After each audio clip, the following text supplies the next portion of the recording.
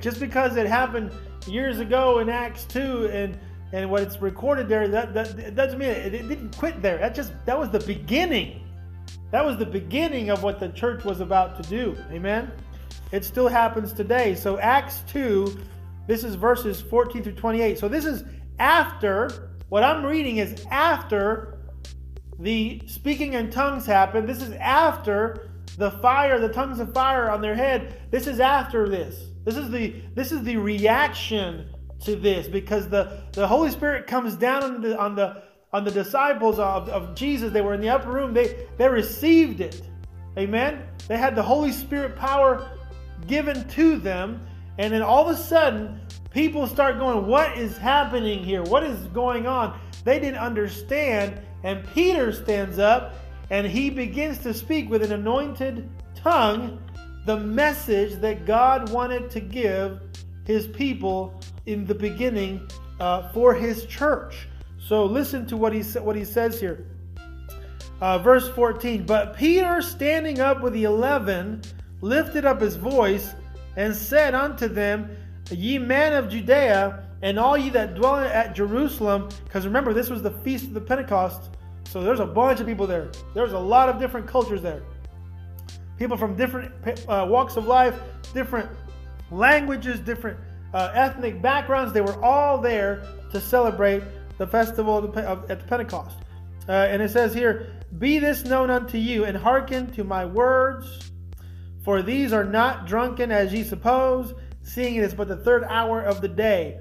But this is that which was spoken by the prophet Joel. So he reverts to he focuses on the Old Testament, the prophet Joel. See, all the Jews there would understand what he's saying, because they were all there as Jewish people. Amen. They were devout Jews coming to celebrate. So he says, this was the prophet Joel said, and it shall come to pass in the last days. So there he proclaims that we're in the last days officially. Jesus is coming to come back soon. Saith God, I will pour out my spirit upon all flesh, and your sons and your daughters shall prophesy, and your young man shall see visions, and your old man shall dream dreams. And this is verse 18. And on my servants and on my handmaids I will pour out in those days my spirit, and they shall prophesy. And in verse 19, and I will show wonders in heaven above, and signs in the earth beneath, blood and fire and vapor and smoke. And the sun shall be turned into darkness, and the moon into blood before that great and notable day of the Lord. So he's saying, this is what's about to happen. This is what's going to happen. And this is what you're going to see in between. He's given the account. This was an anointed speech. Peter here is speaking through the Holy Spirit, and God is speaking through him, saying, what you're witnessing is what I foretold, and this is what's going to happen in between, and this is what it will be in the end, in the day of the Lord. I mean, he's given him the whole spectrum right there and then. Amen? That's what he's saying to him. And now look at what it says. Ye men of Israel. Verse 22. Ye men of Israel, hear these words. Jesus of Nazareth, a man approved of God among you by miracles and wonders and signs. They're saying, he's saying, remember that man of Nazareth, Jesus? He did all these wonders, all these miracles. He's bringing that back to the remembrance, which God did by him in the midst of you, as ye yourselves also know. Him, verse 23, him being delivered by the determinate counsel and foreknowledge of God, ye have taken, and by wicked hands have crucified and slain. So he's telling them, this is who he was. This is what you did. He says, for David, or verse 24, whom God hath raised up. So now he's saying, he is risen. He's making sure they all understand. He rose again. He is alive. He said, he is risen. God hath raised up, having loosed the pains of death, because it was not possible that he should be holden of it.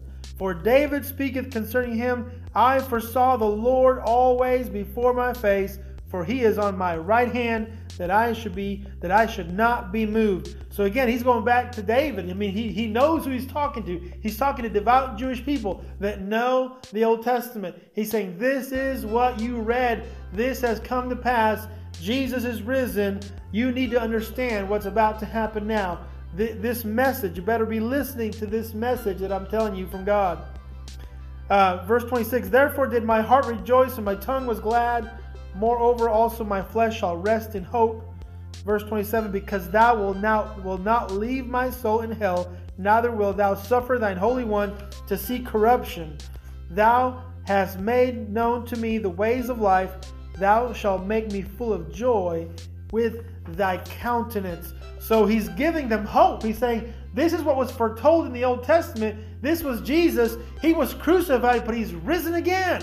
And this is the hope that you need to understand. We can have hope just like David did back then, because he knew this was about to happen. And now it has happened. And God is telling you, you're now in the last days. You better get it together.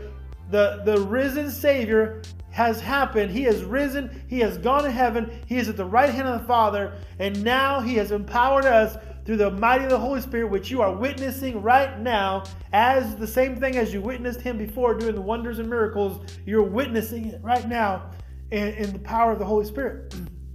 So that's what Peter begins to speak. I mean, can you imagine? Picture that in your mind after seeing the fall of the Holy Spirit on these people, and you being somebody that's coming from out of town to worship at Israel, and all of a sudden everybody's just being filled with this Spirit, and you don't understand what's going on. They thought they were drunken. I mean, that's how kind of wild and crazy, if you can picture in mind, these people were acting and speaking in power, and they knew it was something different. They knew this is not the normal thing. What is happening? And that's why Peter was empowered by the Holy Spirit to speak. And this morning, as I prayed over us, that's exactly what we need to have happen to us in our testimony to people. We need to say, Holy Spirit, today empower me to speak to somebody, to speak life into somebody. Tell me what I need to do. How should I come across? You have to give me the words to say, because I can't come up with them. It has to be the Holy Spirit to empower me and direct me in that. And so that's what Peter allowed to happen there. Now, look at the second half of this. Now this is Acts chapter 2. This is verses 29 through 47. And this right here is what we really pay attention to as a church. This is what we need to pay attention to. Every church should pay attention to this, because this was the calling of the church. It has not changed. I believe that what's happened now is that we have churches that have kind of gone away from this, not because they wanted to, but because they kind of got led away from, instead of doing and focusing on this, and now they're more focused on the managing of all the things that are happening in their church. You know, it's good to have different ministries in your church. It's good to have all kinds of things happening in your church. But the bottom line is, we have to do what this says in Acts 2 as a church. All the other stuff is kind of like icing on the cake, but the meat of it, the main part is this. This is what we always must go to as church people, and we as me as a pastor, this is what my vision should always be led by, is Acts 2 and what happens here through the Holy Spirit. Let me read to you verse 29. Men and brethren, let me freely speak unto you. This is Peter saying this. He said, let me freely speak unto you of the patriarch David, that he is both dead and buried, and his sepulchre or tomb is with us unto this day. Therefore, being a prophet, and knowing that God had sworn with an oath to him that of the fruit of his loins, according to the flesh, he would rise up Christ to sit on his throne. He, seeing this before, spake of the resurrection of Christ. So he's saying this was already foretold. David, that's what David was talking about. And that's who you crucified. Again, he's trying to make them understand who Jesus was, or who Jesus is, and what he did on the cross, and that he rose again, and that he's connected to the line of David, and that it was foretold in the Old Testament to David, and that was the faith David had. David knew that one day from his line would come the Christ, and that would conquer everybody, all the surrounding nations. And of course, the Jewish thought, well, he's going to be some kind of a warrior. He's going to be some kind of military guy, and he's going to lead an army, and we're going to conquer the Romans. But that's not what happened. He was a conquering person of God, right? The Son of God. But the way he did it was not how the Jews envisioned it. He died for our sins. That's how he conquered death. He didn't just conquer to conquer physical land. No. He was talking about the spiritual kingdom of God. And that's what he's trying to tell everybody here as he's explaining it from the point all the way back to David. So now look at verse 32. This Jesus, so now he's naming him Jesus because he wants to understand, everybody understand that he's talking about Jesus. They got crucified. This Jesus hath God raised up, whereof we all are witnesses. Therefore, being by the right hand of God exalted, and having received the Father the promise of the Holy Ghost, he had shed forth this, which ye now see and hear. He's saying this is why he died. This is why he rose again. This is why we're all here gathered to receive the Holy Spirit. And this is what you're witnessing right here before your eyes. Verse 34, for David is not ascended into the heavens, but he saith himself, the Lord said unto my Lord, my Lord, sit thou on my right hand. 35, until I make my foes thy footstool. And verse 36, therefore let all the house of Israel know assuredly that God hath made the same Jesus whom ye have crucified, both Lord and Christ. So this is right here, bottom line. The man y'all crucified was the Son of God. He was the Christ. And you need to understand what just happened, that even through your misunderstanding, God has saved you from your sins. Amen. I mean, they're hearing this, and it cuts into their heart. It says that in the Bible here, verse 37. Now, when they heard this, they were pricked in their heart. They realized it. Oh, dear God, we crucified the Son of God. But it was meant to happen, because that's how he was going to save you from your sins. You thought he was coming as a conquering hero and military army guy. No, he came as a lowly servant to serve you, and you crucified him, but yet through your hate and torture of him, he loved you and saved you. And they were pricked in their heart, and said unto Peter and to the rest of the apostles, men and brethren, what shall we do? Then they start asking questions. Well, what do we need to do? Because they realize what they just done. So now they're really asking them, what do we do now? Because they're fearing the judgment. Amen. The fear of God has come upon them. And really, when we testify to people about Jesus Christ, when we tell them who he was and what he did, and when we tell people, hey, Jesus died for you. Jesus died for your sins. You don't have to go to hell for your sins. You can be saved. And see, that's the realization that's coming here to these Jewish people. They're going, we're going to be punished. We killed the Son of God. What do we do? And so this is what he says to them now. Listen to what he says, verse 38. Then Peter said unto them, repent. You gotta turn away from what you're doing. Repent. Be baptized, every one of you, in the name of Jesus Christ, for the remission of sins, and ye shall receive the gift of the Holy Ghost. So remember when John was in the picture, John was baptizing in the name of Jesus Christ also for the remission of sins. But now, because of Jesus having died and risen again, not only do you repent and get baptized for the remission of sins, but now you receive the Holy Ghost power. And this is the difference here in the day of Pentecost. This is why that we have the church now. Not only can we bring people to Christ and have them come in and be baptized in the name of Jesus Christ as a public proclamation, but we can baptize them in the name of Jesus to receive the Holy Spirit. We can say, now receive in faith the Holy Spirit. That's the difference that we see now in the book of Acts and what we need to do as a church.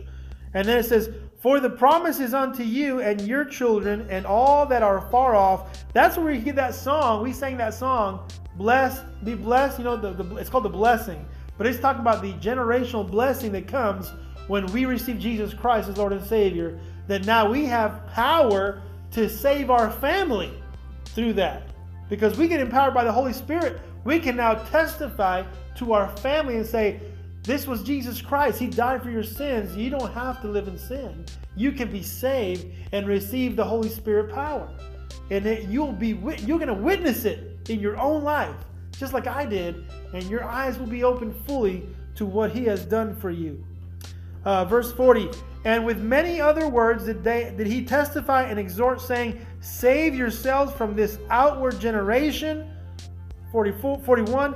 Then they that gladly received his word were baptized, and the same day were added unto them about 3,000 souls. Isn't that amazing? How the beginning of the church begins with that amazing revival in the Jewish people when they realized that they were wrong. We didn't know what we were doing.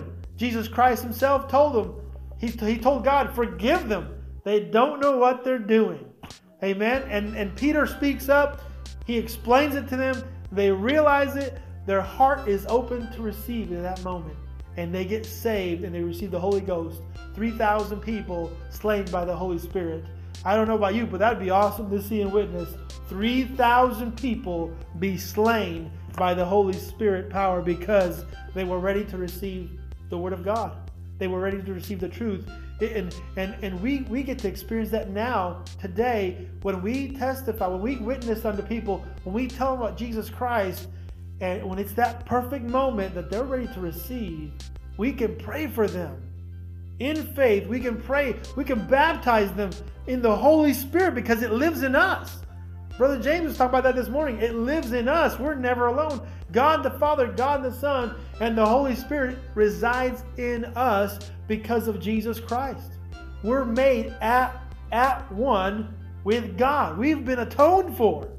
So now we need to take that empowerment of the Spirit and lay hands on people, ask for healing in the name of Jesus, and ask for salvation. You know, we can when they're ready to receive.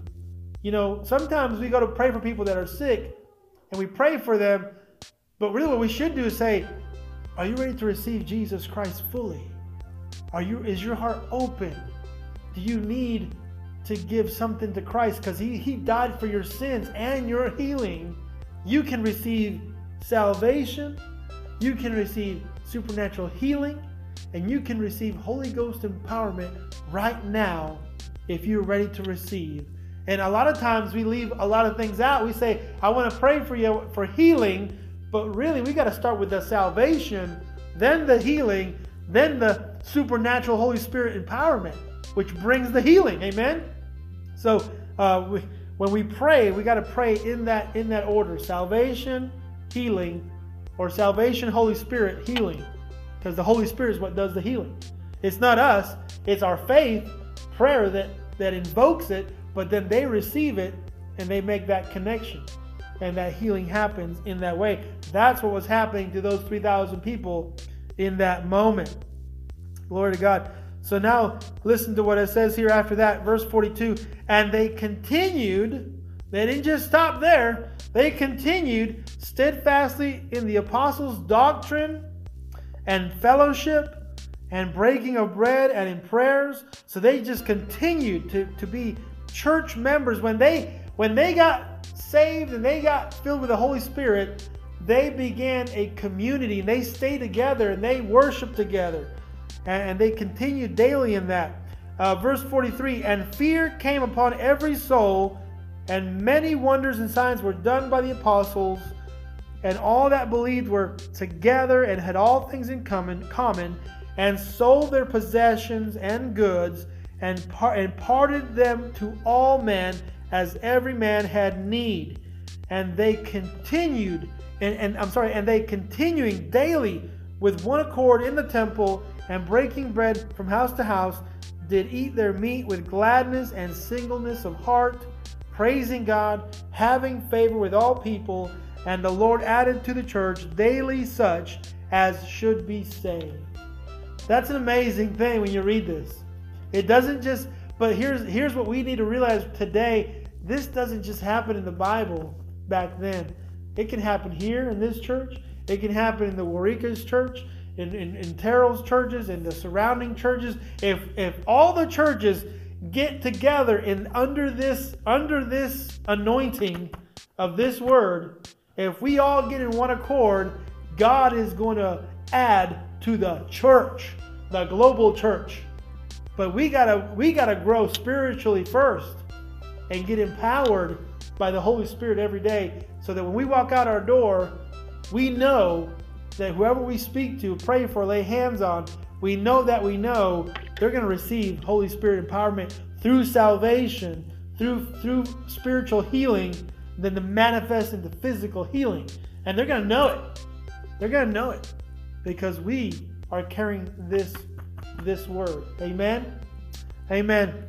Glory to God. I want to end in prayer, but a specific prayer. I want you guys to really pray with me tonight, specifically for the future ministries of this church, because they're coming. We're proclaiming that this church is going to have kids ministry, youth ministry, adult ministries. All those things are going to begin to happen here because we got a harvest of people in this town that need it. Amen?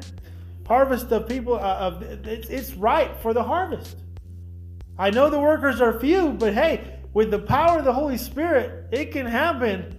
Jesus only needed a few people. And look what happened. He had 12 at one point after that, and it began a movement to the whole world just with 12. And normally, in churches this size, we've had more than 12. And even if it's just 3, the Bible says where 2 or 3 are gathered, there I am in the midst of them, and my spirit abides. So we're in good shape. We don't see the pews full yet, but we need spiritual fullness first. We put that in perspective. Let's get ourselves filled spiritually first. Let's fill this house first, and then the physical house, it will get filled because the word we bring forth is going to be empowered by the Holy Spirit, just like it was in Acts 2. Amen. Glory to God. I hope you're excited, because I believe this year we're going to begin to do those things through the power of the Holy Spirit and His guidance. Let's pray. Oh, amen. Father God, we praise you. We thank you, Lord. God, we're so humbled that you choose us. You choose us, these people. Lord, we're just flesh and bone, Father God. We're just here, but you choose us to do your mighty works. You choose us to be a tool for your use. We're your hands, we're your feet. You choose to use us. And God, we're just so humbled by that. God, we just ask that your Holy Spirit would empower us. God, Lord, as we pray tonight, we proclaim, Father God, for this city, this community, this surrounding area here in Oklahoma and Texas. God, we proclaim spiritual empowerment, Father God, spiritual growth, not just numerical growth, not just financial growth, Father God, but the most important part is the spiritual growth of your people. That's what matters, God. And Lord, I'm thankful because we're beginning to see the beginnings of that in our people. We're beginning to see it. It's coming to fruition. You're sending people in because of the spiritual growth happening, God. And Lord, we're just humbled and thankful. And God, we look forward to this year, because no matter what things happen in the world, your church will still be flourishing. The church began in the middle of turmoil with the Roman Empire, God. It was in the middle of persecution. It faced many things that we don't even face today, God, but yet it flourished. And so we know in faith that our church and the churches and in this community, they will flourish because of your Holy Spirit empowerment. And we give you praise for it in Jesus' name. Amen. Amen. Glory to God. Thank you, Jesus. Thank you, Lord.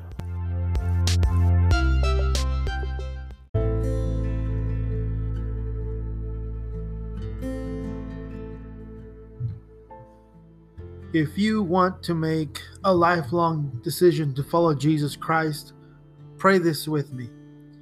Dear God, I am a sinner. I am sorry, and I repent of my sins. I accept your free gift of grace that was your Son, Jesus, his death on the cross for the forgiveness of all my sins. Come and live in my heart, and I make you the Lord of my life. Amen. If you prayed that prayer with me, I want you to know that you're freed from sins. You have become a new creation in God because of Jesus Christ. The next steps are crucial. The next steps are very important. If you've made this decision to follow Jesus Christ and to follow Him the rest of your life, find a good Bible preaching church. Get connected to the Christian community that believe in Jesus Christ and preach according to the full gospel of the Bible. Begin to study that Bible and then follow the Spirit's call for your life. I'm excited for you and your decision that you have made, and I'll be praying with you that God will lead you through the Holy Spirit to the full salvation knowledge that He has for you. God bless you.